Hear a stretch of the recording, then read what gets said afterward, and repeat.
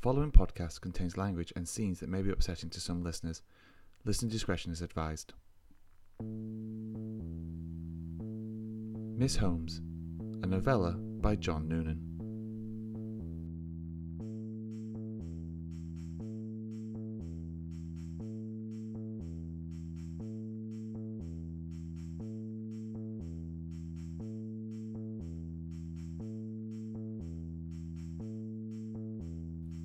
Hello dear listeners and welcome to my little podcast.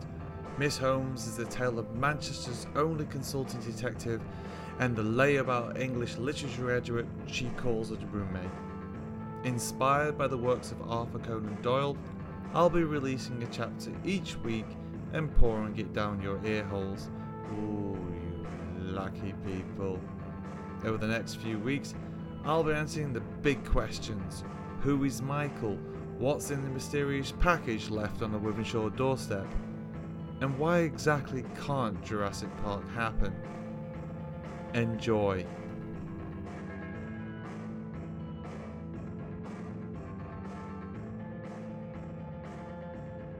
Chapter 1. Once Upon a Time. It had been SH's idea to go back to Manchester.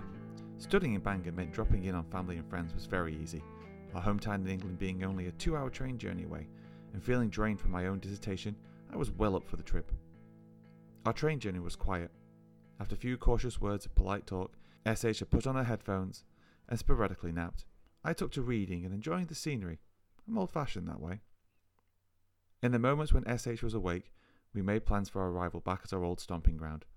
It was decided that we would do our own thing on this first day back and meet up in the evening for drinks. Arriving at Piccadilly Station, she went one way and I went mine. I did offer her a blow-up mattress at Mum's, as I was concerned about her staying in her flat by herself. However, she declined, saying that she had to see someone about a horse. I let her go, hoping that she'd be okay. Later that evening, I was at home with Mum, watching Big Brother highlights and full of food. It just seems daft that she wouldn't want to stay with us, Mum tutted in the ad break. Oh, little Miss Holmes. She thinks she's so street smart. Honestly, the amount of hair I've pulled out over her. Although to the untrained ear, my mother's tone was of annoyance, the truth was far from it. Mum was just as concerned about SH's whereabouts as I. Having been there for her on many occasions during our teens, Mum had come to think of SH as a daughter. SH just needs some time, I think, Mum, I said, as frustrating as she is admittedly being. Johnny, do you remember that time she turned up at our door in the middle of the night? Mum sighed. The little 10-year-old, no shoes on her feet. Oh, that mother of hers, always fighting with her son. The accidental mention of SH's brother brought Mum to silence. Ford, a community police officer in the Manchester Constabulary, had been killed on duty a few months previously, and SH had been refusing to address the situation ever since. Her concentration at university had dissipated. The amateur dramatics she had enjoyed so fondly in the first 2 years of her degree had come second to her constant disappearances during the week and returning reeking of booze. It was clear to me that she was on a crash course into oblivion. Mum reached out for my hand and squeezed it. She was like SH in some ways, and I know, even if she'd be the last to admit it, that Ford's death had affected her. It was then that I got the call from SH.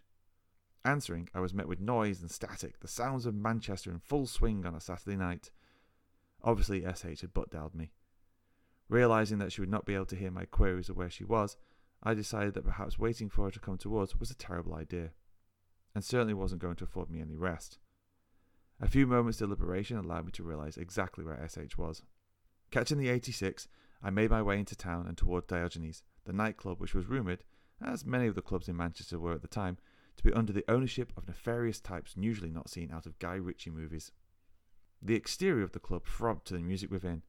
I was more accustomed to a pint and a fag down the Via Fossa, and felt fatally underdressed next to the white Rastafarians and black goths that joined me in the queue. Making my way to the front and handing over a fiver, I finally made my way in. Whatever noise I heard from outside was nothing to the cacophony that assaulted me entering the main dance room. Incessant chatter and flirting fought for attention over the ear-splitting wailing and gnashing of teeth that soundtracked the evening. It was as if the club had a rule that banned silence altogether. I quickly scanned the room and my eyes fell upon SH in the middle of the dance floor, her light brown skin turned blue under the club's lights. Under any other circumstances, the sight of her 6-foot frame, staggering in a pretense of dancing amongst the mini-moshers, would have been enough for a laugh.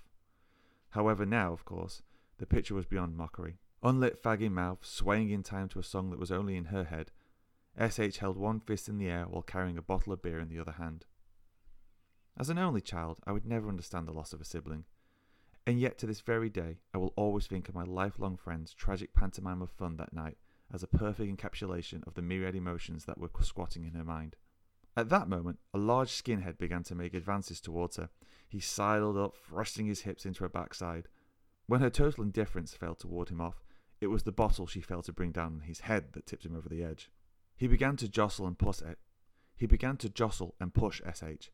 Due to what my husband would now call my idiotic white knight streak, I pushed my way through the crowd to offer assistance. "King bitch!" I heard him cry. "Do you want some?"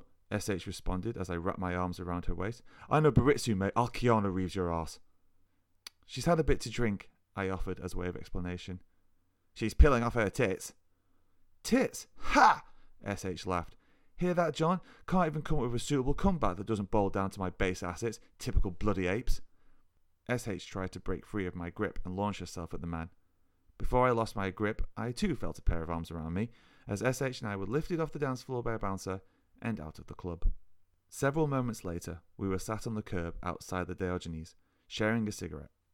SH's head bopped up and down as if agreeing with a point I was yet to make. "That helpful?" I asked, exhaling deeply. "Your mum's roast dinner okay?" she slurred. "What?" "Your mum's roast dinner. There's a splash of gravy on your left shirt cuff, as you constantly tell me you can't cook to save your life. And, seeing as we're back in Manchester, literally the only other person who will be cooking for you is your mother. Now, equally, you could be out for a meal with any number of the lovely boys on your Nokia. However, Mummy knows best, doesn't she?" "Don't play your tricks now," I blushed. "Just tell me what the hell was going on in there." The response? "I've got to go somewhere, yeah?" "Where?" "I don't know." She lit another cigarette. "Just got to go away for a bit." "Look, your brother is... Just listen to me," she sighed. "I'm off. My mind is rebelling at all the stagnation, yeah?"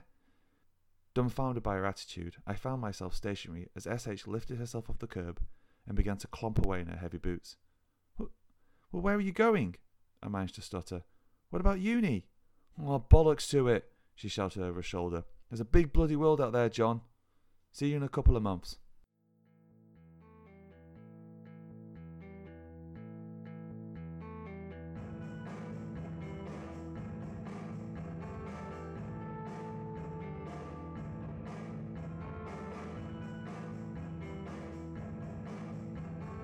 So there you have it, folks. Will John ever see SH again? Spoiler alert, yes, he will.